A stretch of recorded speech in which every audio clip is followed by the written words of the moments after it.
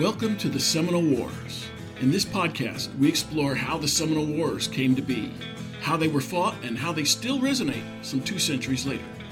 I am your host, Patrick Swan, and our show is a production of the Seminole Wars Foundation, found online at www.seminolewars.us. We are recording today from the homestead of the Foundation in Bushnell, Florida. Thank you for listening. Hello and welcome.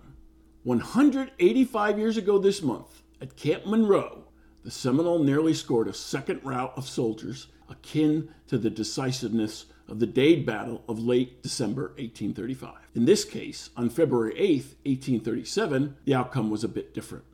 The Seminoles amassed a huge armed contingent to attack the U.S. encampment at Lake Monroe. It was a close-run battle. Had the troops obeyed their commander to replace their flints with wooden chips for training purposes the next day, had the troops not obeyed their commander to construct the breastworks the previous day, had the men shown less discipline in their firing, and had an Army lieutenant not hurriedly run back to man a 6-pound naval gun on a nearby Navy riverboat, the day might have belonged to the Seminole. Instead, the U.S. Army repulsed the Seminole for one of its rare, clear-cut victories in the Second Seminole War. The Museum of Seminole County History is commemorating this 185th anniversary of the Battle of Camp Monroe. Bennett Lloyd, the museum director, joined us last week to discuss this commemoration. In this podcast, he narrates a chronology of the battle and how the Army fought off the Seminole advance. Bennett Lloyd, welcome to the Seminole Wars. Glad to be here.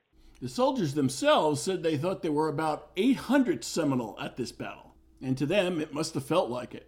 But, in fact, there were fewer. How many Seminole were at this battle? The estimate as far as how many of the Seminoles there were at the day, there are varying estimates. Frank goes with 300, some go lower, more like 200 to 250. And then, of course, the soldiers of the day, which tend to exaggerate the Seminole forces as a rule, they were saying between 600 and 800 Seminoles. 300 is probably a very safe estimate. It's about the same number as the U.S. soldiers who were involved in the battle. Well, Bennett, 600 Seminoles would have been extraordinary, but 300 was also a huge number of Seminoles amassed in one place. This should have been a battle well remembered, but it's not.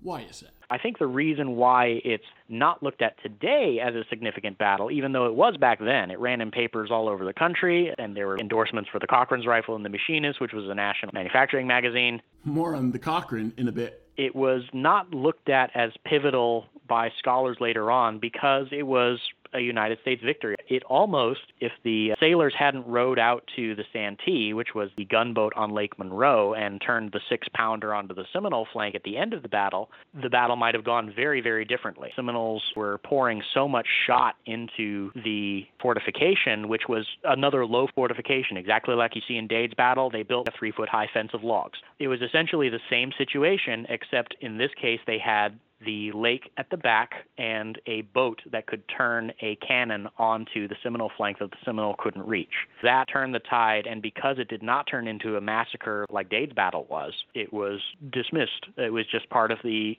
United States' inexorable advance at that point. Did not have that sweeping legacy that Dade's battle did. It's certainly an ironic thing to have more cachet in a battle loss than a battle victory. Help us understand. That's actually true in a lot of scholarship. The United States is rather unique in how it deals with its military losses. I think that part of that is the legacy of how the United States deals with the way it loses battles. Very often, and you see this in the Seminole Wars, you see it in the Civil War, and I should caveat this with saying this is mainly 19th century romanticism. They look at them as noble struggles against savage foes and insurmountable odds, and these are martyred heroes is how they treat it most often. And that in turn spurs them to increasing the funding for the war efforts and getting more recruits and volunteers. I think sort of the last gasp of this is that idea of Remember the Maine, which spurred the Spanish-American War at the end of the century, where even though it wasn't a battle loss, they started taking this situation where a ship exploded and turning it into martyrdom and a cause for upset and renewed vigor in the war effort. That plays a lot into the way the Dade battle is viewed, the Cove of the Withlacoochee, that heroic stand by the folks at Camp Izard. All of that, I think, feeds into this idea. And because the battle at Camp Monroe Monroe was a victory. They held the ground. They established the fort. The Seminoles never successfully attacked Fort Mellon. It was huge in the capitulation period as the place where the Seminoles wound up congregating. Because it was a victorious symbol, I sort of fell by the wayside. All right. Well, what was the Army doing there in the first place? The Army was there as a part of Jessup's renewed campaign. By late 1836, 1837, the whole thing was in Jessup took it over because he was a quartermaster. And his goal was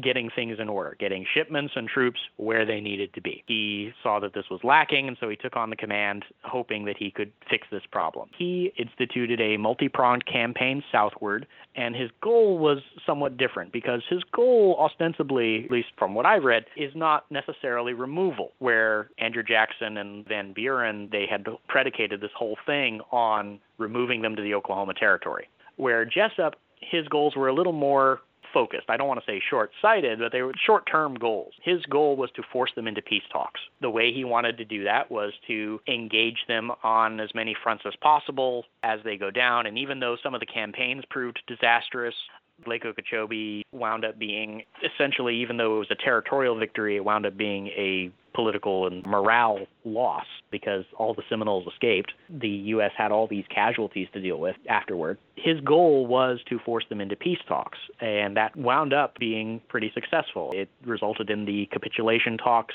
and up until Poinsett refused the terms that Jessup had outlined with the Seminoles, everything was pointing towards an end to the war. Secretary Poinsett wound up falling back on that old staple that we were there to remove the Seminoles, not to make peace with them. In this area, what was General Jessup's approach to Seminole removal operations? He wanted to send his columns down the east side of Florida, and the east side of Florida was pretty much unexplored by Europeans ever since Anglo-American. During the territorial period, the United States did very little with East Florida, and their maps only really went down to Lake Monroe. They knew there was a lake there. It was called Lake Grant before then because on a grant to some British fellows who did some logging over on the Volusia County side of Lake Monroe. But it was very little explored by the United States. And Jessup wanted to force the Seminoles as far south down the peninsula as possible, and he couldn't do that as long as they held that eastern side of Florida. So he sent his troops down the St. Johns River in order to establish a beachhead as far south as the steamships could get, and that was Lake Monroe. He then focused on exploring the rest of the river further south, seeing if they could figure out where it began. And we have a couple of great maps from Davidson of the lake, and also Peyton, who wound up discovering Lake Peyton, which was renamed Lake Jessup later on, and is still Lake Jessup to this day. These explorations were predicated on the idea that Jessup wanted to establish a huge supply depot over here and a means of pouring troops into the interior of Central Florida. The battle for the Seminoles was essentially their attempt to prevent this. They didn't want the U.S. Army down this side of Florida. They had a lot of cattle that were here. We have on Peyton's and Davidson's maps, we have cow pens that are outlined and encampments that are shown. After that battle and the completion of Fort Mellon, there was really no recourse the Seminoles could have. Fort Mellon was not like, say, Fort King. It wasn't what you think of as these frontier forts with the little four walls and the two little bastions and whatnot. It was a massive, massive complex encompassing a huge, huge acreage. I think almost 40 acres, yards and yards and yards, hundreds and hundreds of yards of walls, which met with the lake shore. They had a large, long pier where they could unload several steamships. They would send them in pairs or triples, and there would be several steamships on Lake Monroe at a given time. It was designed for a garrison of hundreds, like 450 regular garrison, and then up to 5,000 men in temporary accommodations. They had buildings, warehouses. Many of those, we have records of them being scavenged for what became Mellonville, which is now incorporated into the city of Sanford. It was essentially the huge, huge eastern military outpost that fed and clothed and supplied the army for every eastern campaign that they did from 1837 onward. In the Second Seminole War, what set Camp Monroe or Camp Mellon apart? As opposed to a smaller fort like Fort King, which was built in peacetime and was mainly about establishing a presence and making sure to sort of pacify the surrounding countryside, Fort Mellon was a wartime fort with a wartime purpose. It was designed to repulse assault. It had outer forts, Fort Reed, in order to give warning miles away through the use of signals in order to prevent it being besieged, because the Seminoles were amongst the rare native groups who actually would besiege a fortification. It was convenient for them if they thought it would benefit them. It was designed to hold the supplies for a wartime effort, and it was built to serve a wartime function. How did this contrast with Fort Christmas? Fort Christmas was another one of those little small presence forts. Fort Christmas was established as a camp, and it was only temporarily occupied. It was occupied for all of about 6 months. And this was as the column was heading south, they would establish forts. And these forts were safe havens for the supply trains because you needed to be inside of a fort at night if you didn't want to get raided. And they were also temporary accommodations for the soldiers that were safe from assault, because Camp Monroe was vulnerable. Fort Mellon was not. And so in similar case, you would establish a fort. And this is a tradition that actually goes back to Roman warfare. When you would make camp, you would build a fort, and you would occupy and live in that fort until the camp was broken down. These smaller forts, we have several. There was Fort Christmas, which is still Fort Christmas. Fort Gatlin became Orlando. Fort Maitland is now Maitland, Florida. All of these little towns, and this is one reason why the Second Seminole War is so pivotal for Central Florida history, were established during this campaign by General Jessup, and they were these forts that were leading the army southward, these different branches of the army in column, as they progressed toward what eventually became the Battle of Lake Okeechobee, that sort of pivotal end conflict. So, for the record, what was Fort Mellon established to do? Fort Mellon was established as a supply depot. It was the furthest south that steamships could get along the St. Johns River. This is where all of these heavy-laden steamships would offload all of the soldiers' supplies, and it was the central hub for transport all throughout the rest of Central Florida. All these little forts were receiving supplies from Fort Mellon. All of the rations went through Fort Mellon. All of the ammunition went through Fort Mellon. And all of the Seminoles that were going from East Florida to Oklahoma went through Fort Mellon. They would gather here. There were hundreds and hundreds of them even during the capitulation and even throughout the rest of the war. They would be gathered here awaiting shipment essentially westward toward Tampa Bay or Likeport, and then they would go over to Mobile by ship, and then they would go from there overland to Oklahoma Territory. This was a shipping center, and it was vital for the United States war effort on the eastern half of Florida. How long was this fort or its successor designed to last? The second fort was designed to last a while. I place a little caveat there because the first fort was indeed burned down after it was left by the United States. The United States, thinking that the capitulation had worked and they were going to have a peace treaty, they did abandon Fort Mellon in, I believe it was July of 1837, the same year it was built. The Seminoles promised, okay, we won't burn it down while you're away, and of course they did. So they got back and rebuilt the fort in November. Essentially exactly the same. The two maps that we have, they show pretty much the exact same outline of the fort, but it was burnt down once in a non-combat situation by the Seminoles who did not want the U.S. Army to return. After they rebuilt it in November, it lasted through the end of the war, and we actually have evidence of Fort Mellon being referenced in post-returns from the Civil War. So even if the fort didn't exist at that point, the station of Fort Mellon did exist during the occupation of Florida in the Civil War.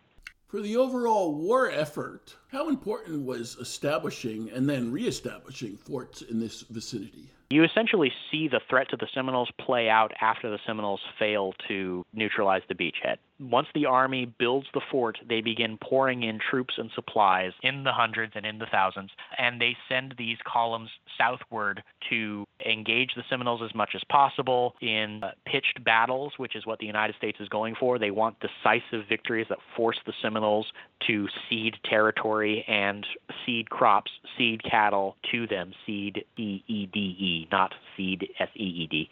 But they want the Seminoles to give up all of these resources, because the Seminoles don't have these resources. If they can't grow crops on this land, if they can't take these herds of cattle, then they can't fight a war. And we see this idea of a pitched battle fall away after Jessup leaves command because the pitched battle winds up not working. The Seminoles come to talks, but they still want a peace agreement with a reservation in the south of Florida, to which Jessup agrees this is probably a good idea, but he sends the terms to Secretary of War William Poinsett.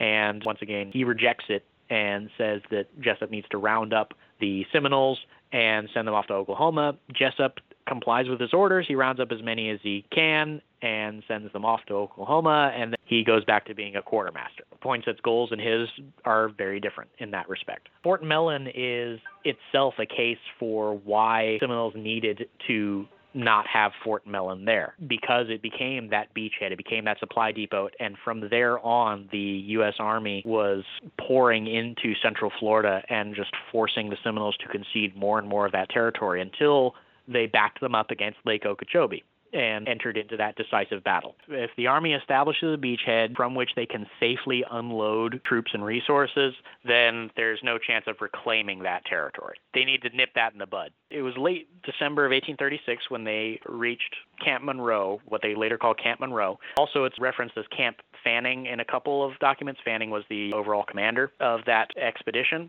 Essentially, they were exploring. There were several scouting expeditions, mostly run by the Creeks. Paddy Carr and his Creek contingent of about 50 fellows out of the, I think, 800 or so he brought down. 50 of them came down with Fanning to Camp Monroe, and they were all scouting. They were trying to figure out, okay, are there Seminoles? Where are they? What are the trails? What are the landmarks? How can we get this beachhead and make it useful to pierce into the interior? And there are some missives. There are two main steamships that are ferrying back and forth both supplies and letters and battle reports back to General Jessup. After they draw these maps, Peyton goes down, establishes that, okay, there is a secondary lake here, and the river continues. They find several Seminole encampments, but they look abandoned. They find a couple of freed blacks who they impress into service, and their loyalty is somewhat questionable, naturally, but they try and get intelligence. It's mainly intelligence gathering for the first few weeks, and they come to the conclusion that there aren't really that many Seminoles around, and that leads them to become a little bit complacent. There is at least one story of a couple of men just going on a scouting joyride, and they're not supposed to be back for a couple days, and then they actually come upon these advancing Seminoles who the day before are trying to approach Fort Mellon and see what the Army's got going on. So the Seminoles in turn are trying to see, okay, we've seen scouts running around our area. We need to see what the Army's doing over here. So we don't have a lot of the story on the counter scouts and what they saw and what they gathered. All we know is that by February 6th or 7th, the Seminoles are en route to try and recapture this area. The leadership over at the U.S. Army, they take it seriously, but they don't take it seriously. On the one hand, they feel that things are getting too lax and they want to drill their men more. I don't know that they, just from the notes, I don't know that they take the threat of the Seminole approach as seriously as they should have, because once again, you have Lynch's account where the commanding officers instruct them, hey, we're going to be drilling tomorrow so that you are combat ready when the Seminoles get here. Put wood flints in your muskets so that we can drill tomorrow. And Lynch responds that it is fortunate that most of the men did not follow this order, which A, speaks to their opinion of their commanding officers, and B, speaks to the assessment of the officers about how close the Seminoles are and what an actual threat they were. The next morning at about 4 a.m., the Seminoles start firing into the encampment, and it's described how the rifle balls scatter the fire that the officers are sitting around, and it's miraculous that the officers are not injured, and a suppressive fire is kept up for the next 4 hours by the Seminoles. Once again, the officers did say to make a breastwork. The breastwork was about 3 feet high. It consisted of stacked logs around this encampment. The encampment itself was probably 100 yards by 100 yards square. And you have the different companies, each arrayed on the three sides, and the back is to the lake, and the back is open. On the outer perimeter, you have the soldiers' tents, and in the interior, you have the officers' tents, like the kitchen tent, and all the supply wagons, because they were still guarding something like 25,000 pounds of supplies in these wagons that were dropped off by the steamships in preparation for this massive troop deployment. The soldiers had started building Fort Mellon at that point as well. They had finished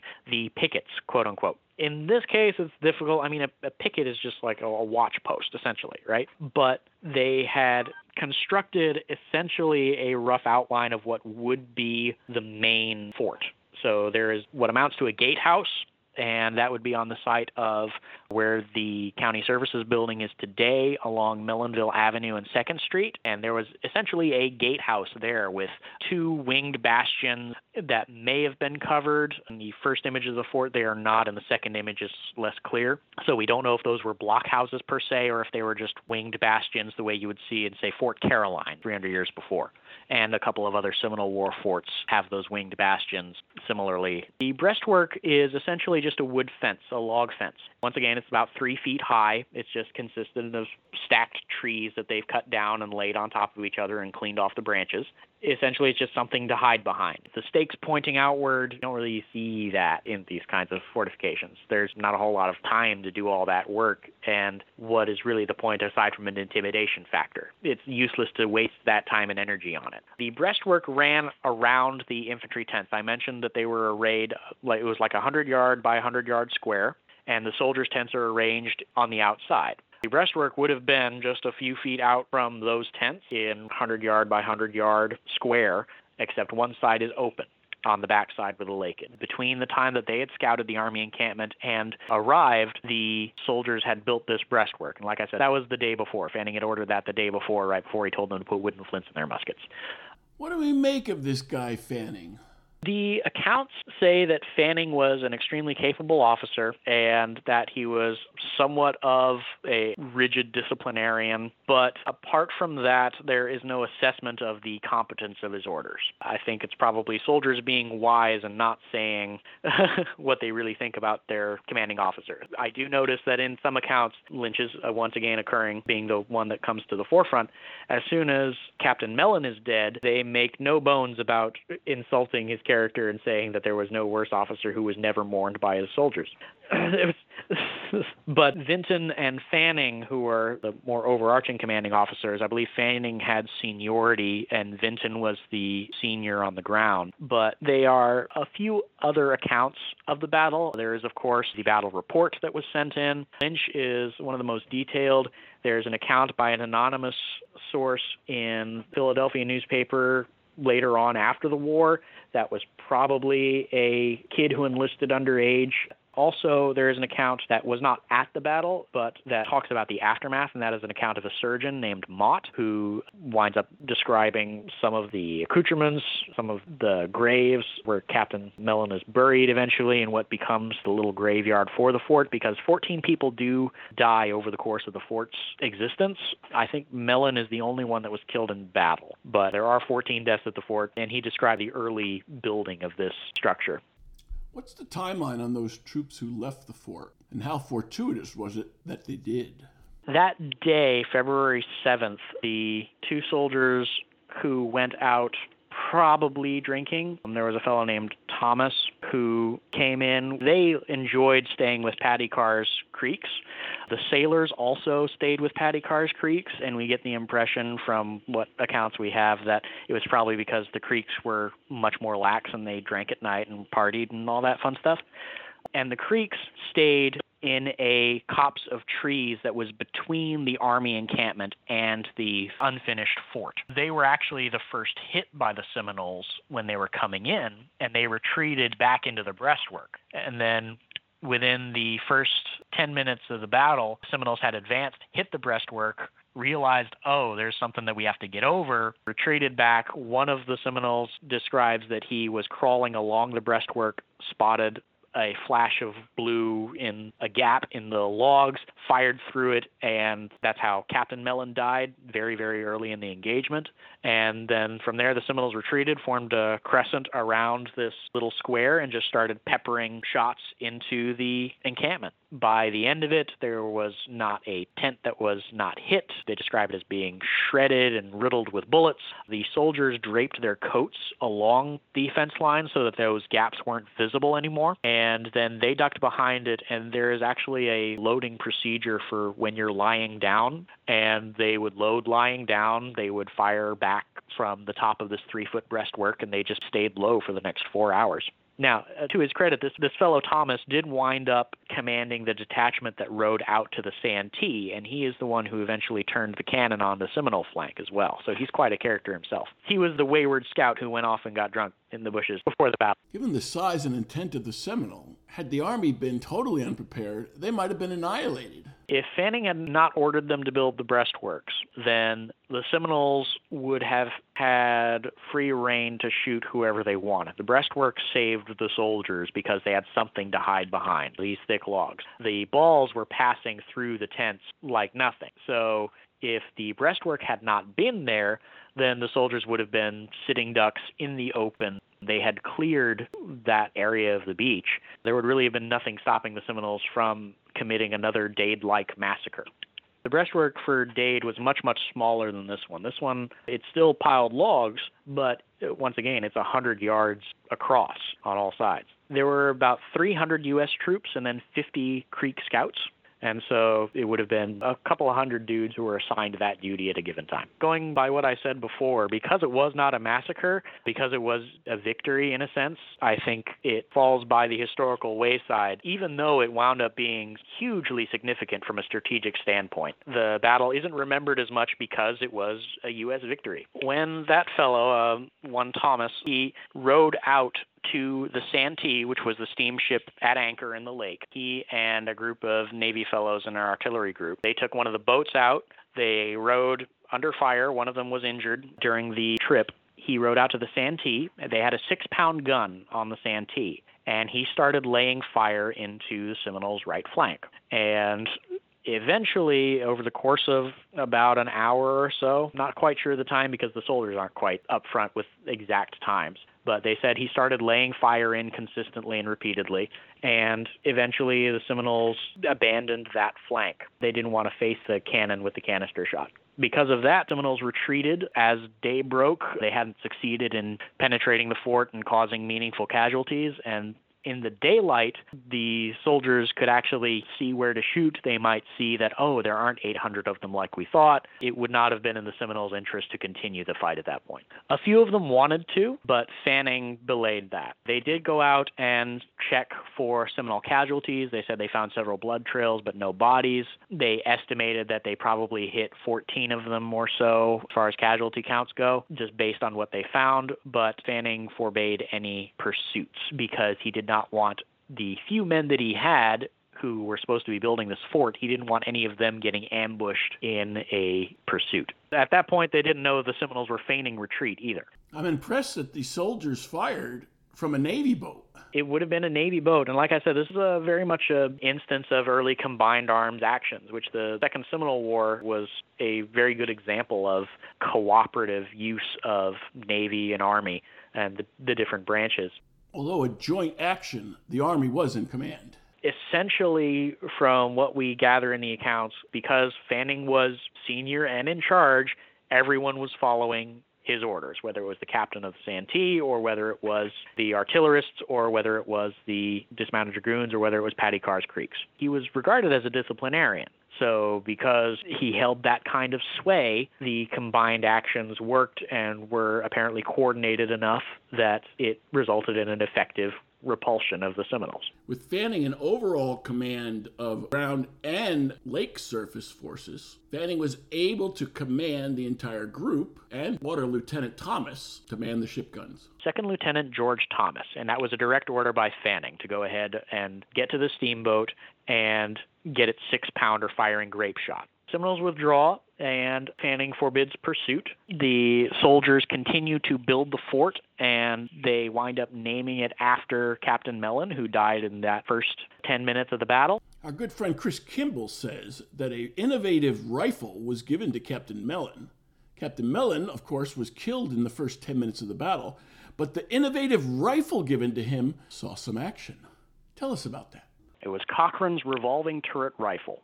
It was employed at the battle at Camp Monroe. There was an endorsement that was given to it by the fellow using it at the battle. He said that I used this in Florida on February 8th when the Seminoles attacked us, and it fired like a charm, and it saved my life. And you can find that in the public domain if you Google search it. It was essentially an attempt at an interchangeable system of loading. So you would pull the cylinder, which had 9 rounds in it. It rotated on a turret. You would pack them in wax so that the water didn't get in, and then you would load this turret onto your gun, and it would rotate. You would have 9 shots, and then you would change out the turrets. And it was actually more closely related to what we know of as the Colt revolver. They were both developing these inventions at the same time, and they were both trying to sell to the Army. The idea being that the Army wanted a means to more effectively load its weaponry and fire for longer periods.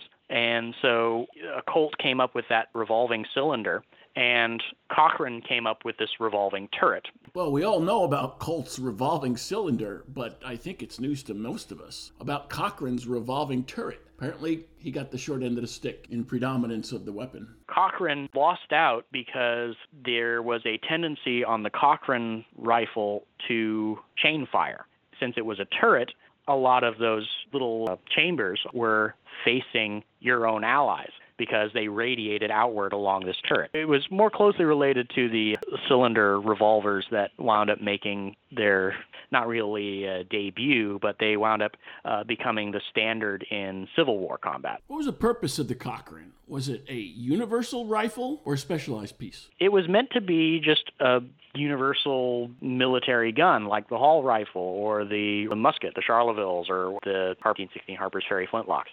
It was meant just to be a replacement gun that was used in standard warfare. But the Army was doing a lot of testing of these experimental weapons during the Second Seminole War. It was one of the reasons why the war was so expensive. And they went with the revolver instead. They funded Colt's idea over Cochrane's. You know, if he had fixed the chain fire issue and wasn't shooting their own guys. Do you have any images of what this thing looked like? Some photos were sent to me by the National Rifle Association Museum because we were looking into this gun. It appeared in the Journal of the Mechanics Institute, Volume 9 of 1837. The NRA Museum has a couple of these in their collections. How many were there in the Florida War for this potentially breakthrough weapon? Just one, and they were negligible in their effect on the war. Now, they had a great effect on the morale of those troops. Keep in mind, these were the same troops who just the day before had been told to put wooden flints on their guns because they were going to be drilling that day. Fortunately, according to Lynch, a lot of them disregarded that advice. But the idea that this gun was functioning throughout the battle was nothing to sneeze at as far as they were concerned. It was important to have something that was reliable and repeating and returning fire throughout this engagement. The engagement lasted from the early morning hours until a little after dawn. It was through about 8:30. So it was several hours of this engagement that this gun was firing. A lot of these Cochranes did come out for the private sector afterward. They were usually individually machined, so there was less of a risk of chain firing. The parts were more exact. So you do still see revolving turret rifles in antique shows and whatnot. So there were some of them manufactured. It's just that as far as mass production goes, it was too unreliable, too dangerous, and the Army felt that Colt's cylinder mechanism had far better potential. I think I understand, but what is a chain fire? Oh, so a chain fire is one way of misfiring when you have a gun with multiple barrels or multiple chambers. It can occur with revolvers too. It's just that all of those chambers are facing toward the enemy, so it's not as deadly if cylinder revolver chain fires. The spark that ignites the powder can sometimes jump between chambers. If the powder sparks and fires and the bullet starts flying and some of those sparks get into the other chambers of the gun, whether because the wind is blowing the wrong way or whether because there's an inherent flaw in the mechanism, then it will light the powder in the other chambers that are not supposed to be firing at the time, and they will ignite and fire their projectile prematurely. So some guns actually do this intentionally. A good example is the naval knock guns that the British employed during the Napoleonic Wars. Those had such a kickback that they were more likely to injure the person firing it than they were to clear the deck of the opposing ship, but they still employed them because they were scary guns that sent a lot of lead in that singular direction, because that was the goal. Volley guns are a whole genre of purposeful chain firing. Your intention is to light as many chambers off at the same time as possible. But in a cylinder gun where you are attempting to fire one shot at a time and just save on the time it takes to reload so that you can just change out cylinders or turrets, then chain fire is very bad. Okay, back to the fort. When is it finished? They eventually complete the fort within the next couple of weeks, have something that's good enough to withstand assault, and there is a sketch by, I believe it was Vinton, who made the sketch of the breastwork surrounding a central building and then some miscellaneous quarters and houses that are being built along the sides there with some tents out front. By the time the capitulation hits, around May of 1837, they've completed an outer wall that encompasses the entirety of the military tract there. It's like a quarter-mile long and another eighth of a mile deep from the lakeshore. It encompasses a good portion of what is now an entire residential district and the downtown county services building in Sanford now. How did the purpose of the fort change in the months after the battle? They put everything on hold, but what Fort Millen did during that interim was they were receiving Seminoles, because to the U.S. Army was a capitulation. That's why they called it a capitulation. The Seminoles were giving up land, they were showing up in families, and the Army was actually trying to actively draw them in as well. And Fanning was still in command. He and Coacoochee started playing, he authorized that Coacoochee and the Creeks could start playing ball games in the fort in order to help draw these Seminoles in, because the Seminoles were avid sports fans, right? Stickball is the Seminole pastime. The little brother of war, they loved playing it. Coacoochee was an avid sportsman, and Paddy Carr was also pretty highly renowned. Paddy Carr was often attributed as more of a horse racer, but he did play stickball, the Bear Creek equivalent.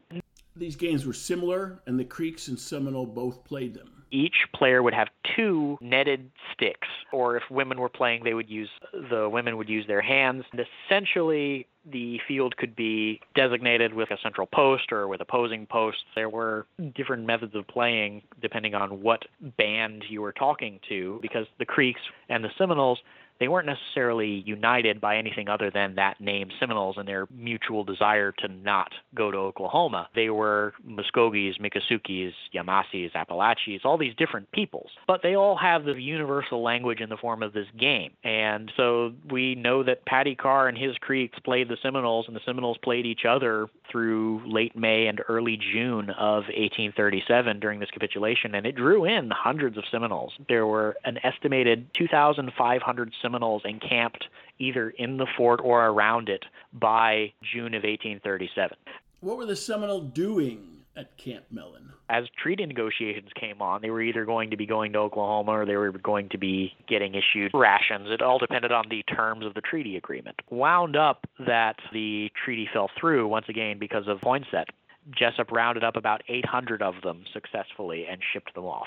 Everybody wants to know, was Osceola there during this time? He supposedly played stickball against Paddy Carr, according to Mott, I believe, was the source of that, and Frank mentions it. And these were the giants of their day in sports world, and the officers were invited to watch these games. We have records of them invited to watch. Fort Mellon, knowledge of what Osceola did, we're trying still to track that down. We've been poring over a lot of secondary sources, and it's been very difficult to find their sources in the primary documents that they cite. So Osceola at Fort Mellon, we know that he was there at one point, but it's very difficult for us to figure out when and exactly what he was doing. Where did they put these Seminole encampments outside of Fort Mellon? Most of them are outside the fort, and actually on Davidson's map, he lists a lot of those encampments. The Army keeps tabs on where they are, but when the capitulation falls through, Jessup rounds up those that he can, but the rest of them flee. That is in June, July, the Army abandons the fort during the peak summer months, so the Army doesn't want to be there anyway. It's Central Florida.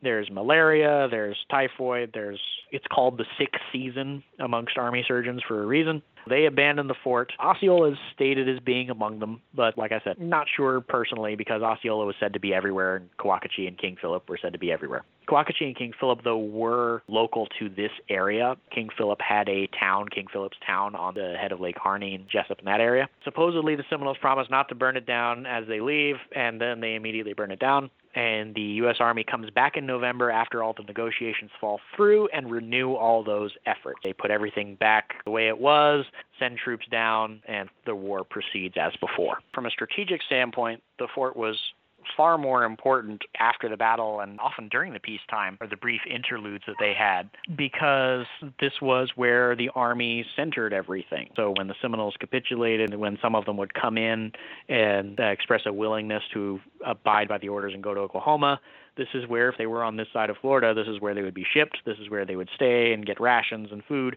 Sometimes they would abscond as soon as they got enough supplies and rejoin the war effort. But this was sort of the essential way station, the essential outpost in that regard. And as I said, it persisted after the war. It was occupied by state militias and then later on by regular troops again during the Civil War. And there were still fears about Seminoles and Indian raids well into the 1840s and 50s. The last Seminoles were not cleared from Central Florida until 1854 during a militia raid on a settlement at Lake Apopka, which had persisted even past the supposed expulsion of the Seminoles from the area.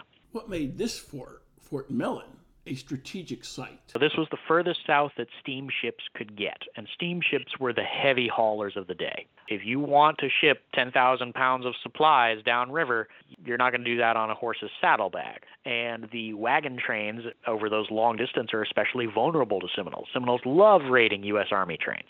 What was the geographic obstruction to sending supplies by river further? There was a berm between Lake Monroe and Lake Jessup that could only really be passed by a dugout canoe or loading raft. So Fort Lane winds up being established on the shore of Lake Harney, and they get some smaller shipments over the river. But as far as the big steamships go, they can't get past the berm to Lake Jessup. That eventually is dug out by the Army Corps of Engineers, I believe in the 30s.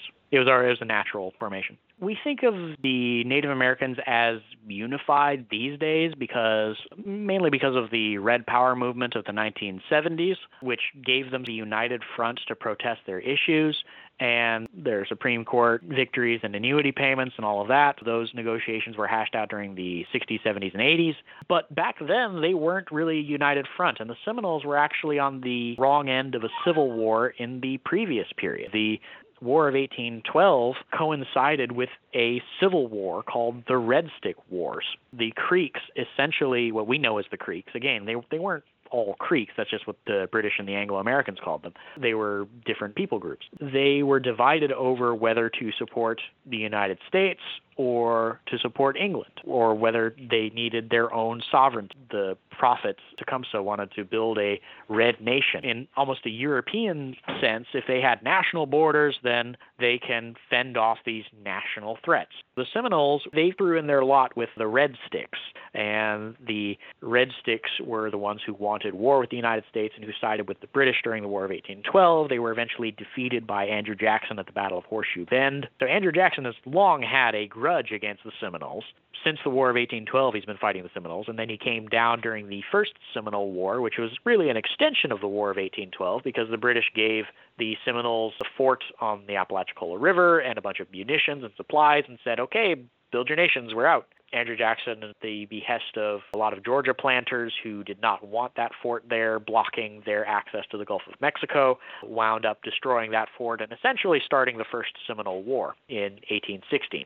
There's a long, long history of the grudge between the United States and the Seminoles, and also between the Seminoles and the Creeks, who were the White Sticks, the ones who sided with the United States. So it's not very difficult for them to recruit Creeks because, while we may think of the Creeks as unified, they were far from it. Knowing that the writing was on the wall, the Creeks were also hoping, the Creeks who remained, were hoping that service to the United States might exempt them from these policies. In large part, they did not, but there were also other perks of being in service to the United States. The soldiers consistently complained that the Creeks were paid more than them. The Creeks got spoils from their engagements, whether it was in munitions or supplies or slaves. They were able to keep booty, essentially. There were other perks for fighting with the United States, and hiring 800 Creeks to do their scouting for them against people that they knew very well and knew how they would fight was a no-brainer as far as the U.S. was concerned, if they could do it. We know there was an 800 Creek regiment that came down and fought at the Battle of Wahoo Swamp. How many went over to Fort Mellon? 50 of them were dispersed between different Army units, and they had contracts, essentially. So they fight for a certain number of months, and then their contract would be up. And just like a soldier, they could re-enlist if they wanted more stuff, or the Army eventually cracked down and wound up denying them re-enlistment, if my memory serves correctly, because the soldiers were protesting and they were getting ready to offload the Creeks in the same way that they were doing the Seminoles. Okay, Bennett, significant battle, a rare U.S. Army victory, and you aren't able to do a living history interpretation battle, recreation, so far at this time. Why is that? The battle itself, we don't run because we don't have the fort, and the setting would be wrong. So how are you handling the Battle of Camp Monroe? We are showcasing the encampments, and we're describing the circumstances of the war, and we will talk about the battle, but there is no battle reenactment per se, because I don't think we could do it justice.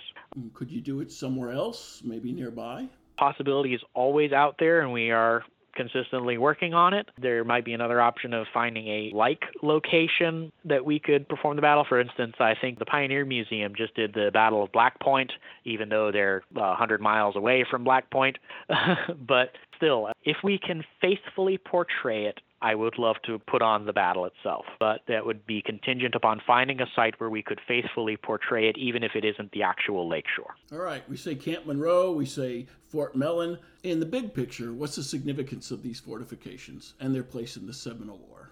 I think that this fort is almost a tragic reminder of what happens when peace fails. I've mentioned earlier that I think its contribution to history is as much in the peacetime capitulation and all of that as it is in wartime. I think that image of thousands of Seminoles watching these ball games with U.S. officers looking on, it's kind of a somber look at what might have been had people been a little more reasonable and had points that not decided that the place where the Seminoles was in Oklahoma and that the negotiations were fruitless. In some ways, it's a look at what might have been. It's a look at the U.S. Army's resilience as far as the battle is concerned and what they learned from previous engagements, because you know that 3 hours in, they probably knew exactly what the stakes were, having known what happened to Dade and his command by that point. There are many ways that you can look at that history, and any way that you view it, whether it's as the establishment of Anglo-American settlement in the region, because that's where people settled once the area was cleared, whether it's as the seat of what became Seminole County later on, whether it's as that peacetime look at how there might have been cooperation. Any of those ways, it's worthwhile to examine Fort Mellon and its contributions. That's a great summation, and we're out of time. Thanks for joining us for the Seminole Wars. My pleasure. Thank you very much.